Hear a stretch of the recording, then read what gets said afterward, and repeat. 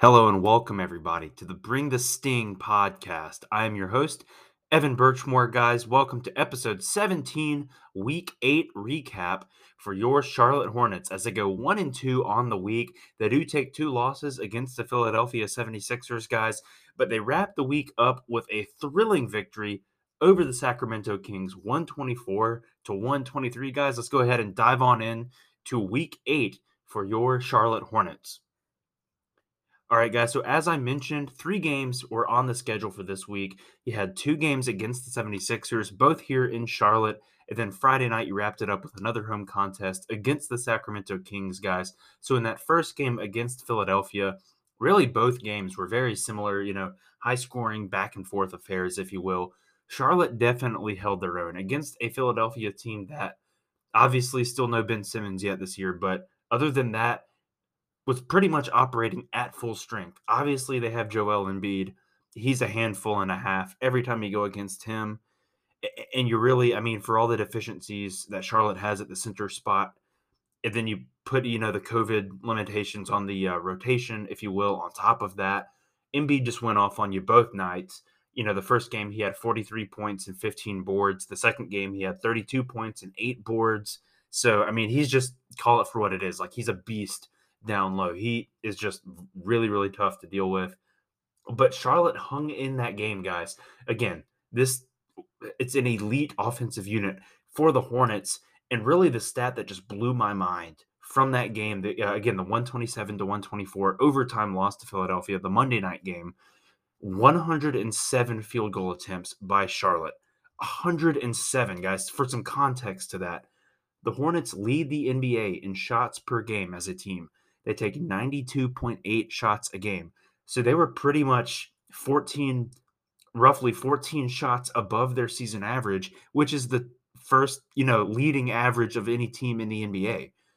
So just, an offensive explosion, fireworks, if you will, on Monday night. And then Wednesday night, you follow it up, a very similar game, like I mentioned, back and forth, offensive affair. You do lose 110-106. Guys, I'm going to read off the box score of that game, though. It was pretty much just exactly the same on both sides. Going just shooting splits, even down to like assists and turnovers. So on the night, Charlotte shot 39 of 80 from the field. That's 48.8%. Philadelphia, meanwhile, went 36 of 75, 48% on the dot. So again, basically 49% for the Hornets, 48% for the Sixers. From 3, Charlotte shot 35%, Philly shot 38%. Free throw line, Charlotte was 86%, Philly was 83%. Rebounds, Charlotte had 35, Philly had 36. Offensive rebounds, 8 apiece. Assists, 22 for the Hornets, 23 for the Sixers. 4 blocks for each team.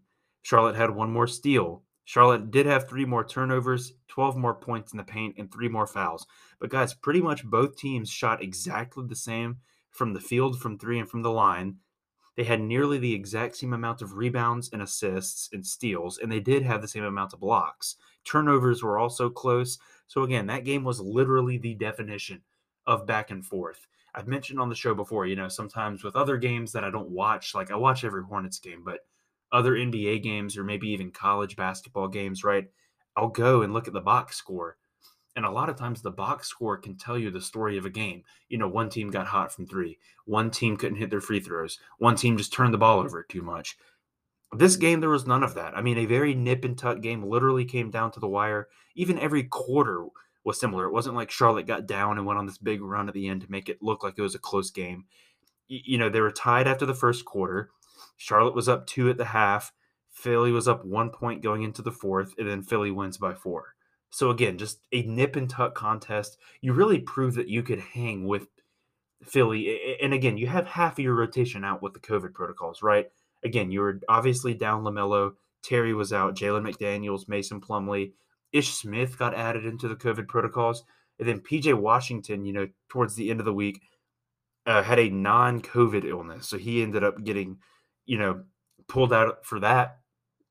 But again, guys, really the main takeaway has to be the depth of this team and the depth that this team has when guys come in. Like, again, that Atlanta game, I know that's going back to last week, but Ish came in and played excellent ball in that Atlanta game. Then he gets pulled out with the COVID protocols. So then a guy like a James Bouknight comes in. All he does is drop 24 points and lead the team in scoring on Friday night as you beat Sacramento. And again, we'll get into that in just a minute here. But again, this team has such good depth, and that's really a when you're dealing with these unusual circumstances, these COVID protocols, it's going all across the league right now. You see, Chicago, I think, has 9 people in 9 players, in the COVID protocol. Other teams are dealing with this where I think depth's always been important in the NBA, but it's even more important now because you never know when you're going to be down again half of your rotation like Charlotte is right now. And so having that depth to fall back on and to rely upon is such an advantage over, maybe other teams that don't have that luxury. So, like I mentioned, guys, going to go ahead and dive on into the Sacramento game as you wrap up the week with a thrilling victory, a 1-point win against the Kings, guys, 124 to 123. Really, really good performance out of James Bouknight. Like I mentioned, guys, he puts up 24 points, 6 boards. Cody Martin, tip of the hat to Cody Martin, guys, just playing some clutch ball down the stretch. And again, kind of that sequence there at the end, right, where it was a bizarre ending to the game. If those of you who watched, he gets the ball, goes up, he gets fouled. So he makes one free throw out of 2. He misses the first free throw, makes the second, then comes down. He commits a foul on De'Aaron Fox. I don't know if he thought, I think at first I thought that he didn't understand that they were in the bonus, but then, it turned out that I think he did know that. But De'Aaron Fox misses both free throws. Sacramento had a great look at a tip in right at the buzzer, couldn't get it to go. So, I mean, again, Charlotte had to sweat it out. They made it more interesting than it probably should have been, down the stretch. But you do pull out the win. Cody Martin coming up with some clutch plays, obviously knocking down that clutch free throw there at the end of the game. And guys, we've mentioned it on the show. We've mentioned it online. Like, just the improvement from Cody Martin this year blows my mind. Now, again, we've talked about, Miles Bridges has improved leaps and bounds this year. He's still your leading scorer right now. And not to take anything away from that, but I think people kind of saw the potential with Miles, right? Like at the end of last year, he got into the starting 5 for a few games at the end of the season, and you could kind of see the glimpses of what, maybe things to come, right, from Miles Bridges. Cody Martin, I think we always knew that he had this, he had a good mentality. He played really hard, but I get, I'd be lying if I said I saw this coming from him, and especially given this, expanded opportunity now with the COVID group being out. Again, just fantastic contributions from him, especially coming down the stretch of that Sacramento game, guys. So again, tip of the cap, rather, to Cody Martin. Came up again, 19 points, 8 boards, 5 assists, pretty much helping carry the team to victory. And again, it's not just Cody Martin; it's other guys too. It's a guy like a James Bouknight. It's a guy like a JT Thor coming in and giving you 28 minutes. He was in the G League just a few short weeks ago. I mean, he's been in the G League pretty much like the entire season, coming in playing big, crucial minutes for you. James Bouknight was on the court, at the end of the fourth quarter with the game on the line. Kai Jones got some good minutes. So again, these guys are stepping up. It's great to see. I think it's really just that next man up mentality that you kind of have to have because I hate to say it, but like you just never know when something will come up, whether it be injury, COVID, where you're not going to have your full arsenal of weapons available, and you really have to rely on some of these guys. All right, guys. So again, as I mentioned, 1-2 on the week, but you do wrap it up with a big win against the Kings, guys. But now you head into what I consider to be the toughest stretch of the season. I remember when we did our full season preview and predictions episode, right? And looking at the schedule, I pointed this out on the schedule where, this is going to be sort of a make or break part of the schedule, if you will. These games coming up, 5 of the teams you're about to play. It's a 6-game Western Conference road trip. 5 of them currently are in the postseason picture. If the season ended tonight, they would be in the postseason.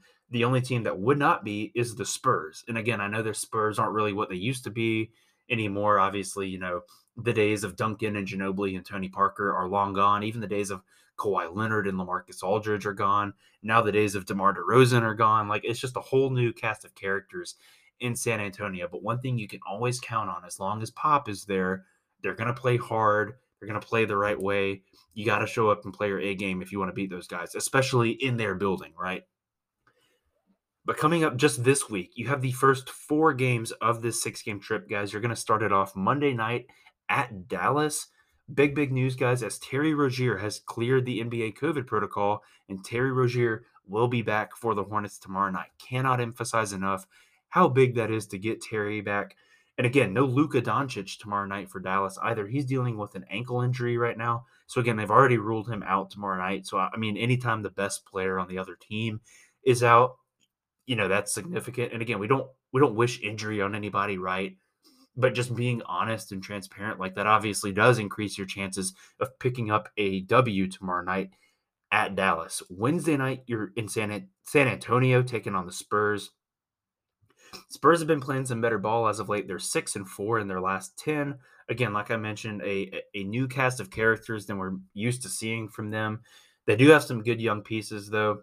So again, and again, like I mentioned, like just any Greg Popovich coached team, you have to show up and play your A game if you expect to go in there and win, especially in their building. Friday night, you're up in Portland. You're taking on the Blazers, who are on a bit of a slide, if you will. They're 3-7 in their last 10. Just really some I feel like negativity kind of around them right now. Like Chauncey Billups, it's maybe off to a bit of a rocky start. Dame Lillard's back in the rumor mill with trade rumors. CJ McCollum has a collapsed lung, so he's out indefinitely. And we definitely, best of wishes and prayers up to CJ McCollum. You never want to see that. I mean, that's just a scary situation with that. But we obviously wish him good health and a quick, speedy recovery from that. So again, that's their 2 best players right there. McCollum out with injury. Dame back in the rumor mill again. I know he struggled kind of at the beginning of the season. He's picked it up a little bit more recently. You kind of were able to hold him in check in the game in Charlotte just a few weeks ago when you took on Portland. But that's your Friday night matchup. And then Sunday in Phoenix, taking on the Suns. The just red hot to this point Suns, no pun intended. But guys, they're 9-1 in their last 10.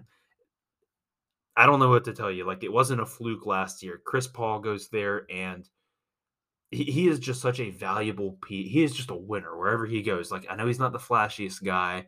He's not going to, make these 30-foot threes. He's not going to go dunk on somebody. But wherever he goes, winning follows. He goes to the Clippers, historically a terrible franchise. Winning follows. He goes to Houston. They probably should have got to the finals, except for that he got hurt. He goes to the Thunder, who are trying to tank. He gets into the playoffs. They move off of him because they wanted to tank. He goes to Phoenix, who had missed the playoffs for darn near a decade straight, gets him to the finals. Now, I know obviously Devin Booker is the best player on that team, but just like that veteran mentality of a Chris Paul, everything that doesn't show up in a box score with Chris Paul, the things that do show up in the box score with Chris Paul, like I just can't emphasize enough how valuable he is to that team, guys. Again, they're currently first in the West. They're 21-4.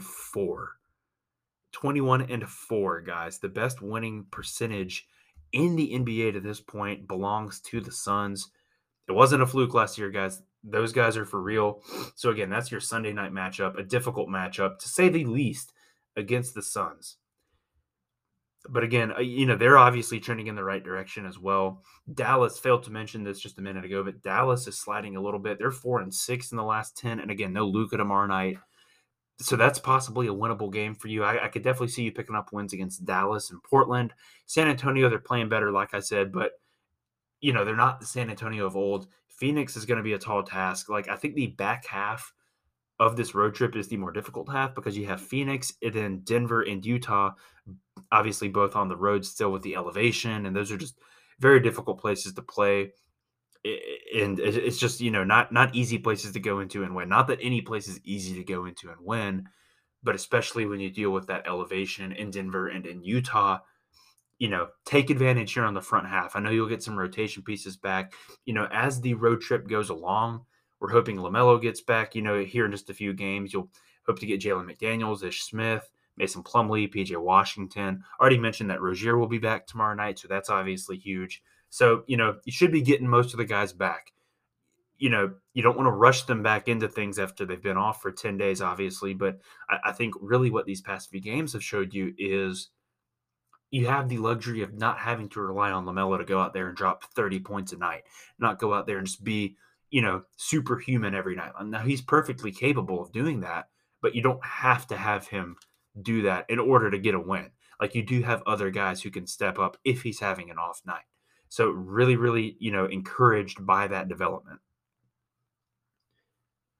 All right, guys, before we wrap up this segment of the show, I would be remiss not to mention, if you keep your eye on the rumor mill at all, the trade rumor mill, you know that Miles Turner has been connected to the Charlotte Hornets in the rumor mill for what seems like it has been months. Like, I remember back to the end of last year and over the summer, he was always being floated in rumors, Miles Turner to Charlotte. And look, there's a clear need at the center spot for Charlotte. We've talked about that on the show. Indiana appears to be, they want to go in a new direction. They kind of want to, they called it a rebuild. Again, I see it more as a retooling for Indiana because, look, they're a solid organization, a good franchise. The East is so murky this year. Like, they aren't as bad as Orlando and Detroit, who are the teams right next to them in the standings, right? So Indiana right now is 12-16. So obviously that's under 500, but they're 7.5 games back of first. They're only 3 games back of where Charlotte is. And if the season ended today, the Pacers would be 1.5 games out of the postseason. They're 1.5 games out of 10th. But again, maybe they're thinking, we've kind of seen what the ceiling is with this roster. Something needs to change in order to elevate that ceiling. That's certainly a possibility as far as what their school of thought is. But, according to the reports, Miles Turner's on the trade block. Domantas Sabonis is on the trade block. Now, I will say this. I do think Sabonis is a better player than Miles Turner. Like, he's made all-star teams. I think he's a more versatile player. But I think Miles Turner fits what Charlotte needs better than Sabonis would fit what Charlotte needs. That's not to say Sabonis cannot fit in with the Hornets. Obviously, he would be able to in some capacity. But I just think Turner more fills the current need on this roster as far as a true big man, a true guy at the 5 to go and just anchor the post, anchor the paint, right? That's really what you need. And I do think that Turner, rather than Sabonis, would be better for that. So with that being said, I do think Turner should be the one that Charlotte, kicks the tires on. They would be, I think, foolish not to at least inquire about that, right? But kind of the trades that have been floated out there on the internet and on Twitter and everything, if they're like the Pacers want to rebuild, obviously they want something to rebuild around coming back in exchange for Turner or in exchange for Sabonis. So given that, really PJ Washington has been connected to Indiana. Apparently, the reports are that they really, really like him and would be high on him and would want him back in return in any trade. And then obviously, they would want some picks, and then, probably one of the young pieces. Is that a Bouknight? Is that a JT Thor? Is that a Kai Jones? We'll see. I would personally think, Kai Jones could be intriguing, where if you're shipping out a big man, get back a younger big man in return who you might, think has the higher ceiling long term. If you're going to play the long game and the rebuilding game, Kai Jones could be a good piece for Indiana to get back in exchange. I know Gordon Hayward has been connected to Indiana, and kind of want to, I'll mention this. Pardon me. With Gordon Hayward, and I've said this on Twitter, and I kind of got some pushback, but I do think I followed it up logically. Look, he is a good NBA player. He is a valuable piece to this Hornets team, but there are deficiencies with his game, and there are ways in which he's maybe not the perfect fit in Charlotte, just from an age perspective and from the perspective of Kelly Oubre's, ascension, and from the perspective of, you got to mention the contract when it comes to him. Like, that's the thing that people always like. They say, "Oh, well, take the contract out of it. Like, forget the contract." And look, I get why people say that, like, from a basketball perspective, I guess. But like, you have to mention the contract when it's that big of a contract, $30 million a year for pretty much, what'd you say? I mean, I thought he was your best player still going into this year, but Miles Bridges and LaMelo, I think, are kind of above him. And on certain nights, Oubre and Terry can be above him. So, look, I do not dislike Gordon Hayward. Like, he is a good piece on this team. He is a very good player in the NBA. His veteran leadership and presence is very important to a young team, which obviously is what Charlotte is. My point is that he should not be untouchable if relinquishing him gets Miles Turner in return or even a Sabonis in return. That's always been my point. I'm not advocating for that move to be made. That I'm just putting that out there that like that shouldn't be what Charlotte gets hung up on in any potential deal. Now again, would Indiana be interested in Gordon Hayward in return? Now, really the reason I think a lot of this connection has been drawn is he's from Indiana and he played at Butler, which is in Indianapolis, which obviously is where the Pacers play. So, it's kind of a good, a feel good homecoming story, if you will. And I know he was kind of connected to the Pacers way back when he was drafted in 2010. They ended up getting Paul George that year. So again, is he a reasonable fit for the Pacers? Look, he would certainly fit in. I don't think that he would not. I mean, he's kind of the type of player that will fit in on any team. And he's the type of player that elevates your floor. I don't think he really raises your ceiling a whole lot, but he does give you a pretty safe, defined floor. I've said that about the Hornets with Hayward. He gives you a defined floor. And he does, he can play make and he can dish the ball a good amount. But would they want him back if they're going into a rebuild? Would they want him back with not only the rest of this season, but the next 2 seasons still on that contract? If they're playing the extremely long game to eventually move off that contract, then maybe. But I'm not sure that's necessarily what they're looking for in return. Now, I know I've seen this trade floated where it's Hayward to the Pacers, Miles Turner and Jeremy Lamb back to the Hornets. I'm not sure Indiana really benefits a whole lot from that unless there's just, some absurd amount of picks attached to that or anything. Because why would they, if they're aiming to rebuild, move off for basically a veteran forward? Like Hayward would kind of be a win now player for them, in my opinion. So I'm not sure if that's really going to happen. I just think Charlotte would be remiss not to at least look into it. Now, I'm not saying mortgage the future or just give up way too much for Miles Turner. But I do think he would, elevate the ceiling of this team. Like he's another good piece. He fits an obvious position of need. So it's definitely something to keep an eye out for.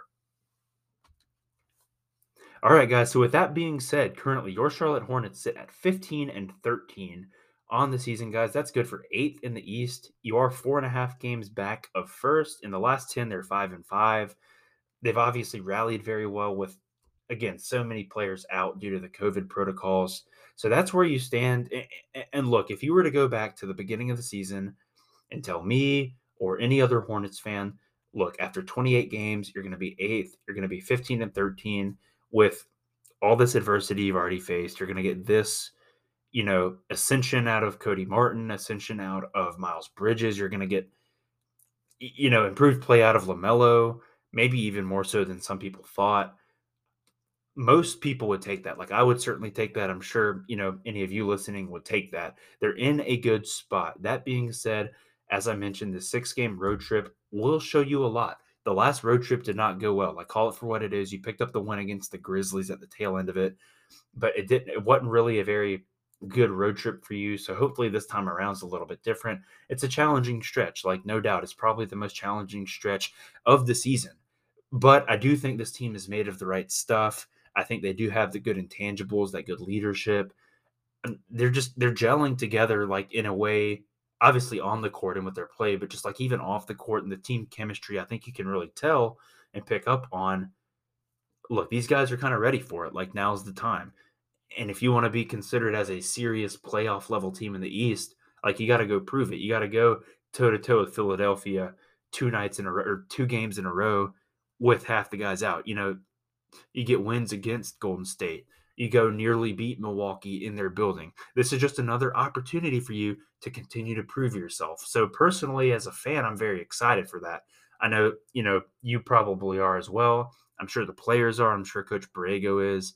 So it'll be interesting to watch. Hopefully this time next week, I'm sitting here talking about some big-time wins on the road for the Hornets, guys. All right, so that will do it for this episode of the Bring the Sting podcast, guys. We do have a guest interview today. You might know him as Hornets Beard Guy, famous Hornets fan, guys. He's just a friend of the show, an avid listener, just a big time Hornets fan. I have been wanting to get him on the podcast for a while now. We're finally able to work out the schedule for that, so just very, very excited to be able to have Hornets Beard Guy on with us. Be sure to go follow him on social media. Again, that information will be in the guest interview. Thank you so much for tuning in to the Bring the Sting podcast, for supporting the content, for engaging with us on Instagram, on Twitter. It just means the world to us as we continue to grow this brand, this podcast. Give us feedback, give us honest feedback, and let me know, what do you like? What do you not like? What would you like to see more of? I'm here for all of it. Guys, I really, really appreciate each and every one of you who took the time to listen to this episode, any of our previous episodes, to follow us along on Twitter, on Instagram. Just thank you so much. But without further ado, guys, please enjoy our guest interview with none other than Hornets Beard Guy, and we will see you next week on the Bring the Sting podcast. Go Hornets. All right, everybody, we are super, super excited to be joined with the guest of the show, Hornets Beard Guy. Nick is his actual name, but Hornets Beard Guy, a fan of the show, and just very excited to have him on as a guest today. So, Nick, how you doing, man?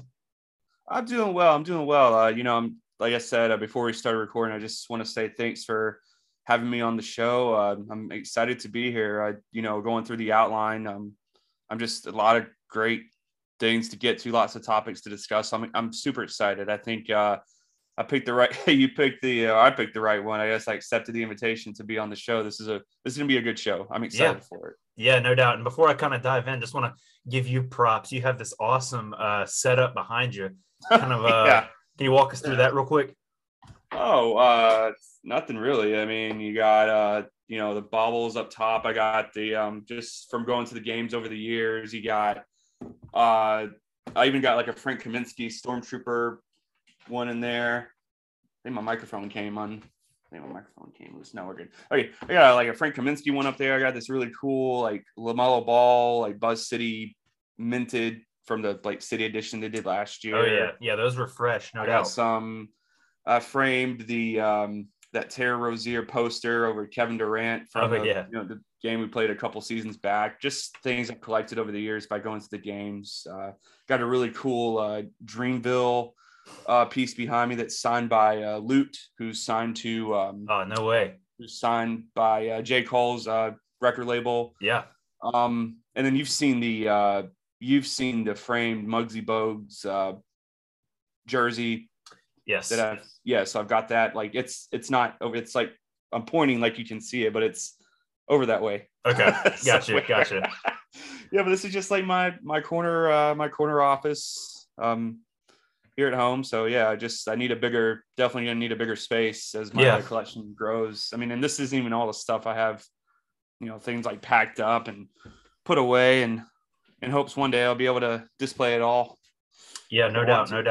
Well, that's a pretty sweet setup you got. Whose jersey you're rocking today? Oh, I got that Miles Bridges. There you go. Miles, baby. And last year's City Edition, always looking fresh. I love those minted jerseys, man. Yeah, I like the ones this year too. The ones this year are pretty sweet too, man. I was able to I was at the shop earlier in the week and got the shorts. Nice. I got a custom jersey coming hopefully soon. Beard Guy number 88. Nice. Jersey coming soon for the new City editions, and I'm waiting on a Kelly Oubre Jr. in the City editions because that's the man. Oh yeah, that's the man right now, man. Tsunami Poppy, baby, he's going off. That's right, dude. Yeah, man, they don't miss with the jerseys. I don't think I've ever seen a bad Hornets jersey. The gray ones I didn't really care too much for compared to all the other ones. And then they tried the sleeved ones the one time with the like the black. I mean, the concept was great. I just didn't dig the sleeves. I don't think there is a single, because like several teams did those. I wasn't really a big fan of any of them. But the minted ones, definitely the ones from last year and the ones from this year, they've no doubt. Those are the ones to have. I mean, my closet is just like, I mean, I'm gonna need just a separate closet. Get That's the another jersey issue too, closet. just for all like yeah, Yeah. just freaking jersey closet. I need to like consider doing some giveaways or packing some away that I don't really like typically wear as Right. often. Right. I don't know. Figure out something. Right. Very cool. Yeah. Well, we'll go ahead and dive on in. So can you kind of tell the audience, how did you get to become such a big Hornets fan? What's kind of the story on that? Well, I was born in '88. Charlotte became a franchise in '88. So I'm as old as the team. I can, my first memories go back to that 92, 93 roster, LJ, Muggsy, J.R. Reed, Lonzo, Kendall Gill. I mean, just those guys. And truly what did it for me was video games, right? When NBA Jam came out for the Super Nintendo, Sega Genesis. I mean, I saw Charlotte was on there and I said, oh man, this is cool. Because growing up in North Carolina, being from North Carolina, I mean, to see like as a kid to be able to play as these guys you watch on TV and you've seen play in person, it was just so cool. And then from there, just the fandom just grew. I mean, there's memes out there. There's memes out there where they show that Charlotte Hornets starter jacket, and it's Right. like, Right. everyone I knew had one of those, right? And it's just so cool. I mean, this team is just so iconic. I've just been a fan for as long as I can remember. I mean, best biased, if you want to call it biased, but best color scheme in the league. I mean, that teal and purple is No just, doubt. man, it's on point. That's kind of the thing I found where, not a whole lot of folks outside of Charlotte are really invested in the team itself, but like everybody I talk to is just such a big fan of the branding and, from the Yeah. name, the logo, Hugo, the Hornet mascot, the teal and Heck purple, yeah, like man. you're saying, the jerseys, like Everything. I mean, going back to that 92, 93, the pinstripes is what did it for me, yeah, man. yeah, I don't know. It's just we've had so many legends. I mean, the team is owned by, currently the team is owned by Michael yeah. Jordan, a legend in his own right. And, to see so many of these guys still active in the community, like Muggsy Bogues is still, doing things with his Muggsy Bogues Foundation. And of course, Del Curry alongside Eric Collins is still like, Right. calling games for the Hornets. So it's like a family, right? Yeah. Oh, Because I all agree. you always, and I know, of course, Muggsy and Dell played for other teams, obviously, but to still call Charlotte their home, I mean, I think that speaks volumes to just how awesome, how incredible this team is. Right. Yeah. And not to get too sidetracked, but like, I think you hit on a very good point where, it is a small market for the NBA. Charlotte is obviously. Yeah. And so like you're saying, these Hornets legends are still very involved in the community. And I think you kind of see some of that with the Panthers as well here in town where, we're not in New York, we're not in LA, we're not Chicago, Miami, obviously, but like the guys who have been in Charlotte are so beloved by the Charlotte community. Like you can just really become like an icon here in Charlotte. Exactly. Yeah, no doubt. No doubt. Awesome, man. Well, without further ado, we'll go ahead and dive on into our topics here and get to talking. Yeah. So kind of first up on the docket. So we're about a quarter of the way, maybe a little more than a quarter of the way through the season so far. And it's been a very, very interesting start so far for the Hornets. They've looked very good. Obviously, we have some guys in the COVID protocol right now, which is kind of taking a little bit out of the team. But I think a very promising start to the season. I think I would say. So what do you think is the ceiling for this Hornets team going into 2022? Yeah, like you mentioned, we're about a third or a quarter of the way through the season. I mean, the ceiling right now, I think it's just really the sky, right? I mean, it's limitless. We've had a really weird season to start, right? I mean, we started 3-0, right? We've had we've seen a 5-game winning streak. We've seen a 5-game losing streak. We've had core guys out for COVID. But the good thing, I kind of say good, I take out of this is that with our roster so stacked and rookies and two-way players down in Greensboro, you really get to see these guys perform like the way they're meant to perform. I mean, for example, James Bouknight. Well, I know we'll talk more about him later, but I mean, and Vernon Carey Jr., these guys who otherwise wouldn't really see, many minutes because of guys like Rozier and Melo. I mean, the ceiling for those guys is really showcasing their talents and showing them that they're just really excited to play for this young team, and they're really showing, Coach James Borrego, like, what they can do. I mean, it's just, I love it. It's just the good, I will say, having one of the youngest rosters in the league currently may seem like a bad thing, but really I think it's to me, it's like I think it's a good way to show, like, yeah, Charlotte's a young team, but I mean, look at these guys. They're young, they're fresh, they're hungry. They got that chip on their shoulder. They're trying to compete. They're trying to get, they're gunning for minutes. So, I mean, I'm excited to see what the second half holds in store for this Charlotte team. Yeah, absolutely. And you bring up a good point where just the depth on this team is absurd in a good way. Like, it's a good problem to have. I think, you bring up James Bouknight, obviously went off for 24 the other night in the victory against Sacramento, and he just scored his first NBA bucket, just a matter of days ago. Like, he wasn't even really in the rotation. I know Coach Borrego tends to not really throw rookies in right away off the bat. But just thinking about a guy like James Bouknight, that's such a luxury. Now you know that he can do it at the NBA level. And I was going to say, I mean, I tweeted this out last night. I mean, James Bouknight is exactly where Melo was during his rookie season, right?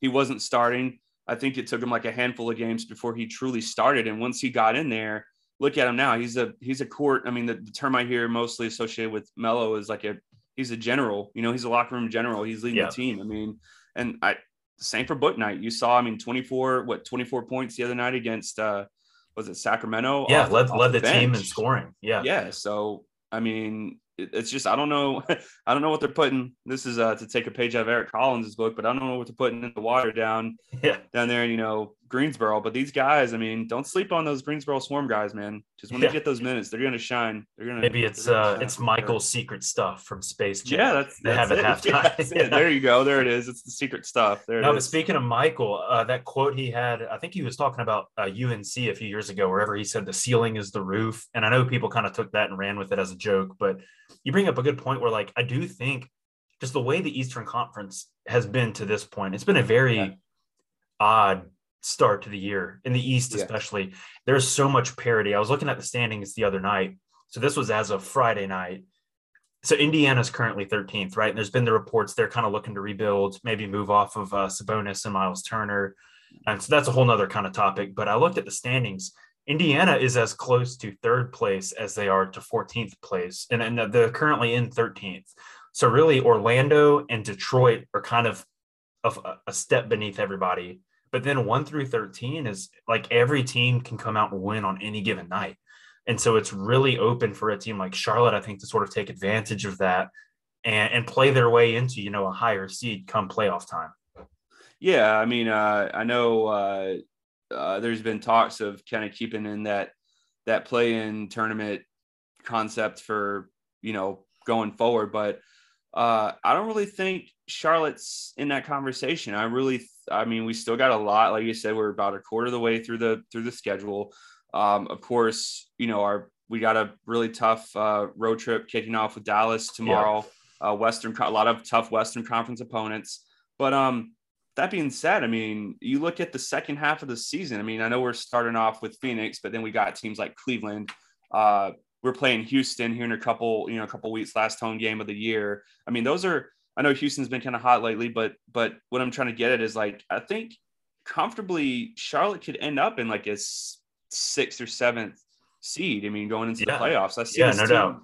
I think Charlotte's still well into the playoff picture. I mean, don't count them out. That's right. That's what I'm getting at. Yeah, no doubt. And I would say it kind of, over the summer, I kind of had in my mind like projections of what the East would be like. Now, again, like we mentioned, it's been wild, crazy so far this season. But Brooklyn, seems to have figured some things out. I do think Milwaukee will kind of pick up some steam as well. I know Philadelphia is there's a lot going on. Obviously no Ben Simmons still, but they still have Embiid, who is one of the best players in the conference. Yeah, 43 points Monday night last week, overtime loss. Right. That hurt. So you have those teams kind of maybe not proven on a championship level besides Milwaukee, but at least proven in the playoffs. And then you have other veteran teams, Chicago and Miami come to mind, where they haven't really done it together yet. Although I know Miami was in the finals in the bubble, but they add a Kyle Lowry, Chicago gets DeMar DeRozan.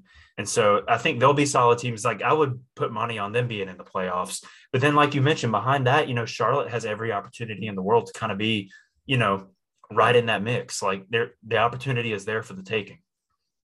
Yeah, I mean, and the difference between what sets us apart, us being Charlotte, apart from these Eastern Conference opponents, is that we really don't have that veteran talent, right? We don't have a Kyle Lowry, or we don't have a Joel Embiid, or even, I mean, I can't even use Giannis as an example because he's still, young in my mind, but right. But Charlotte really doesn't have that veteran player. I mean, we have a lot of like younger guys, so I think it's these teams that are looking at that as a way to say, well, I think that should scare them a little bit. It should shake them up a bit because we have Melo could run 43 minutes if he wanted to. I mean, even, who's another guy on the team that easily run? I still consider Rozier. I mean, once those guys come back, I mean, that's going to give us that boost into the playoffs that we've been looking for, that we need. Yeah. So, yeah. I'm excited for it. Yeah. And like you mentioned, it is a young, like the guys on the team are young. Borrego is relatively young in NBA coach circles, but, he has experience coming out of that San Antonio Spurs system, was there during championship seasons. Like he does have, I think, coming from a winning environment like the Spurs, he kind of has the right mindset to lead these guys. It's not like he's totally, new to this as far as from a coaching perspective. Exactly. Right.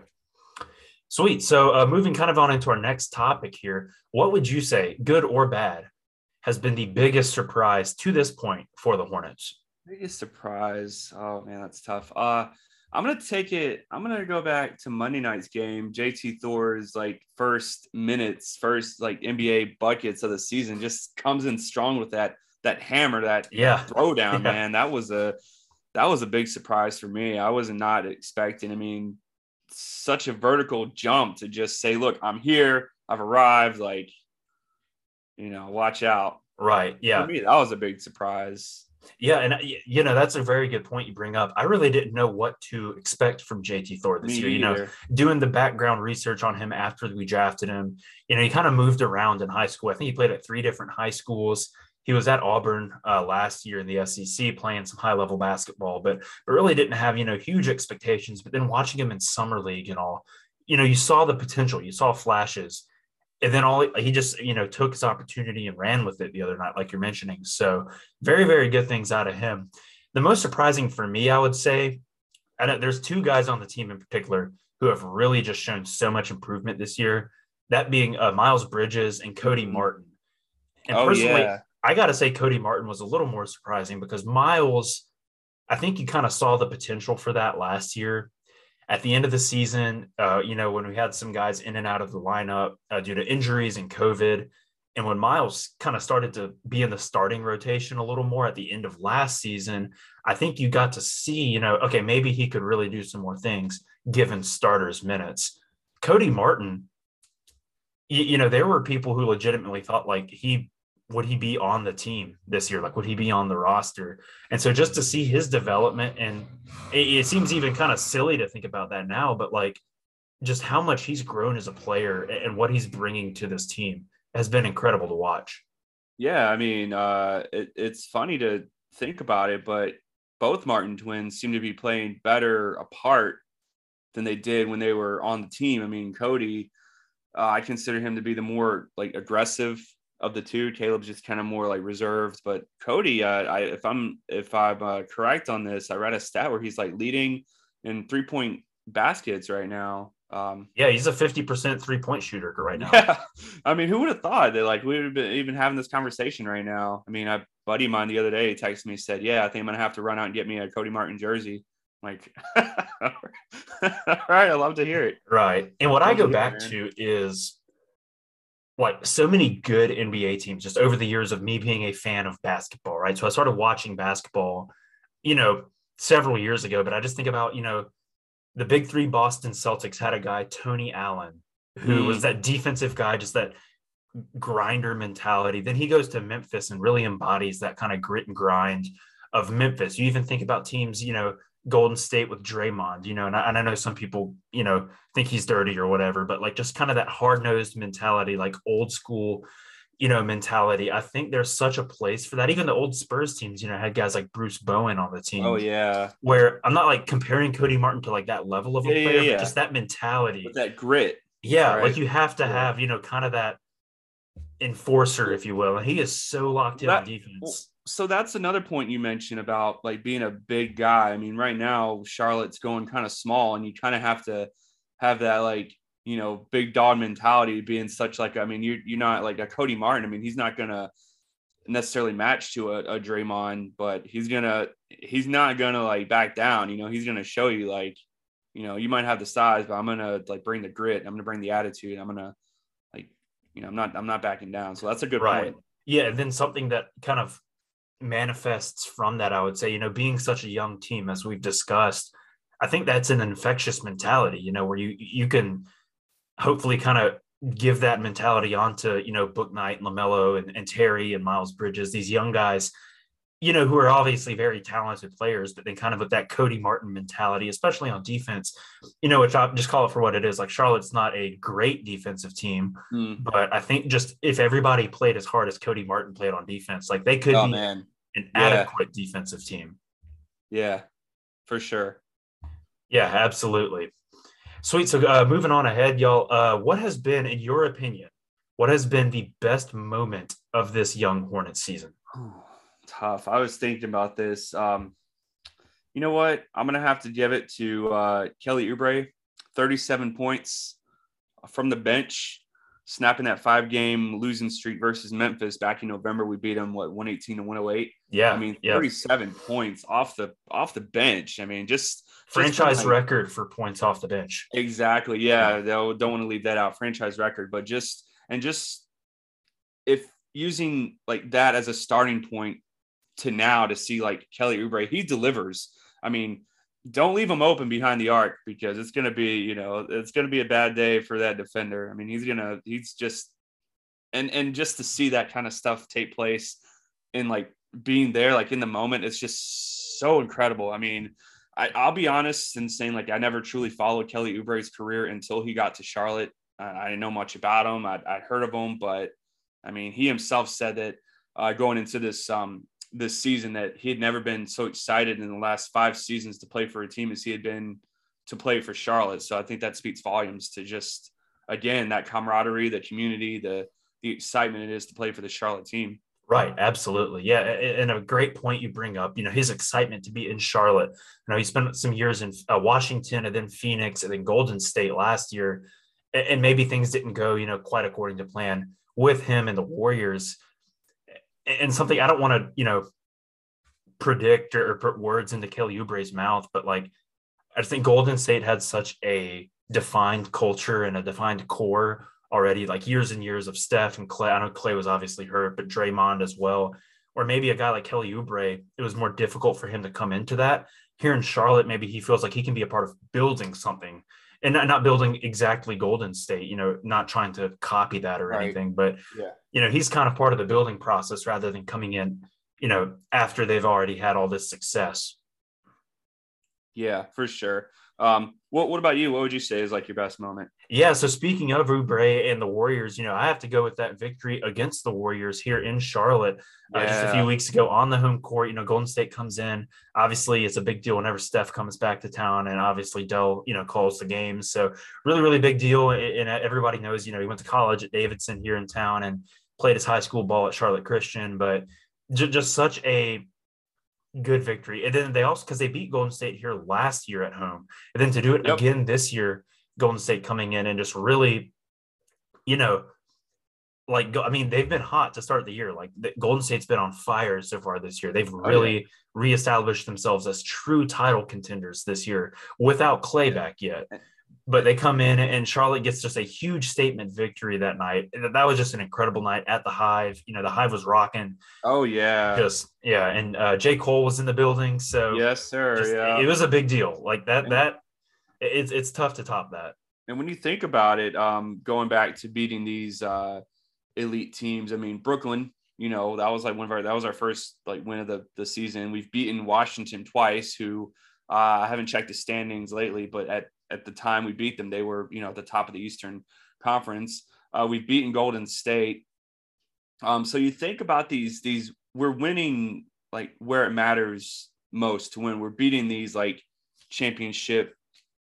Well, I mean, aside from the Wizards, but like Brooklyn and Golden State, obviously, like we've beaten them. So I think it really speaks to like, this team's capabilities of winning where it matters most, despite being down a player or two or, whatever. I mean, because that's like playing against a guy like Steph Curry. I mean, that's intimidating. That's not going to be easy. But I mean, if I remember correctly, we held him to under 30 points that night when we beat him this past season. He had like 24 points. Not his best shooting night either. Yeah. Right. It was lucky for us, or it's a good thing that he was off that night, because that was an incredible win. No doubt. Yeah, and a good point you bring up is just and I want to even expound on that. Like, not even in the victories, but like in some of the losses. I just think about that game against the Milwaukee Bucks recently, where you really had a fantastic shot to win the game, and not to say like moral victories. I know fans really don't kind of like to hear that term, but like there is value in, like, you proved you can hang with those guys. Yeah.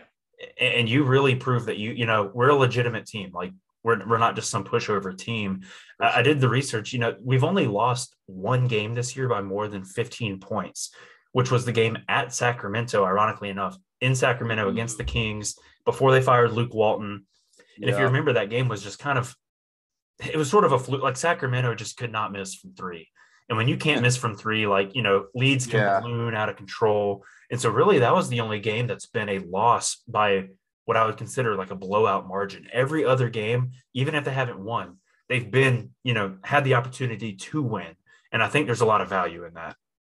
Yeah, for sure. I mean, and that Kings team, I mean, I'll tell you, I think what really helped us secure that victory Friday night was just the fans. I mean, like, up until that like Sacramento game, the arena was like, you would see, like Sixers fans and Golden State fans, of course, but there wasn't a ton of like, and Memphis fans or, whatever. There wasn't like a ton of Sacramento fans in the building, and that just kind of like coming down to the final seconds of those two missed free throws. I mean, I didn't understand missing one, but he missed both of them. De'Aaron Fox, I mean, I think the energy just spoke to that victory. So the fans in attendance truly helped. I think they helped this team a lot. I mean, it's just the energy. It's just so electric, man. Yeah, no doubt. That is such a big, factor this year. Obviously, so great to have fans back in the building after, of course, last year with no fans to start the year. Then obviously very, very limited fans kind of at the tail end of last season. And looking at the attendance stats, so I dug into this too. Last year was very skewed, the attendance stats, because of COVID, right? Like there was no fans to start, and then it was like whatever percentage, very limited capacity once they did open it back up. But going back 2 years ago, so 2020, or like the 2020 season that ended up going to the bubble, they were way at that. I believe it was 28th in attendance that year, and now we're up. Last I checked, it was 15th, probably might be higher than that now. And that's just the effect of like exciting young team. And that creates like good energy, creates more good energy. And when there's good energy around the team, there's good energy in the fan base, which then creates, obviously a raucous home court advantage environment, which feeds back into the team and helps them. Absolutely. And I don't know if De'Aaron Fox, if that game's in Sacramento, I don't know if he misses those two free throws. Like that does matter. Right. Exactly. Yeah. No doubt. No doubt. So I'm thankful for sure. Absolutely. Sweet. So what is the thing that you are most looking forward to the rest of the season?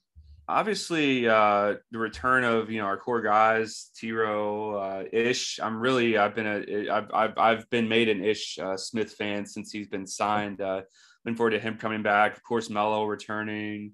Just those guys coming back. I know it's weird to hear this out loud, but I'm looking forward to that tough second half of the season coming up. I think it's really gonna, especially with the return of these guys, it's really gonna beating those like teams we need to beat, like a once hot Phoenix Suns team.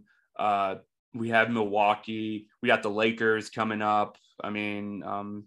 And kind of fast forwarding to the end of this season, I'm looking forward to something happening with like a big man trade, maybe like a Miles Turner, maybe like a Sabonis or some big man, because we're struggling at that center position right now. So return of the guys coming back, Melo T-Row incorporated, and the tough second half season coming. I love those. I live for those tough games. Yeah, absolutely. That's a great point to make, where you're kind of a young team, unproven to this point. Like, go prove yourself, and we've seen that already in games against Golden State, Milwaukee, kind of some of those more marquee victories, if you will. So yeah, that's absolutely a good one to be looking forward to. Personally, what I am most looking forward to would be, like, if I were to put money down on it, like, I think Charlotte will have at least one All-Star this year, possibly two with LaMelo and Bridges, and then possibly a Most Improved Player award winner in Miles Bridges. I think he's definitely in the running for that.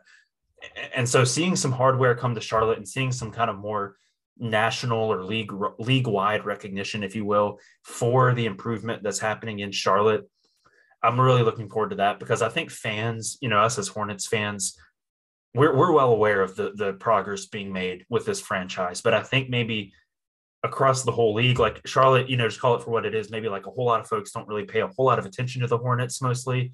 It's changed a little bit now that LaMelo is here, but typically maybe fans just don't keep up with Charlotte all that much if they're not a fan of the Hornets. So I think getting some recognition for the team, and very much well-deserved recognition, for the team, maybe who knows, a Coach of the Year candidacy out of James Borrego. I definitely think he at least deserves some conversation around that. So seeing some recognition come from, the positive progress that's been made, I'm really looking forward to that. Yeah, for sure. Absolutely. Awesome, man. Well, that will just about wrap up our guest interview today. Before we leave, though, tell everybody where can they find you on social media? Where can they kind of link up with you for the future? Yeah, if you feel so inclined, follow me on Twitter and Instagram, both at Hornets Beard Guy. That's where you can find me, and I'm happy to chat with you. If you're out at the Spectrum Center, just come say, hey, what's up? We'll hang out. I mean, happy to do it, and happy to be on Bring the Sting podcast. Awesome. And make sure you follow Bring the Sting podcast on Twitter at Bring the Sting, Instagram at Bring the Sting podcast. Thank you much. You heard the man. Make sure to go shoot him a follow. Again, we'll be tweeting that out as well. One of our best listeners and avid supporters of the show. So we're very, very thankful for him. But guys, that will wrap it up for our guest interview today. Thank you guys so much again for tuning in to the Bring the Sting podcast, guys. Until next Monday, go Hornets. We'll see you next time.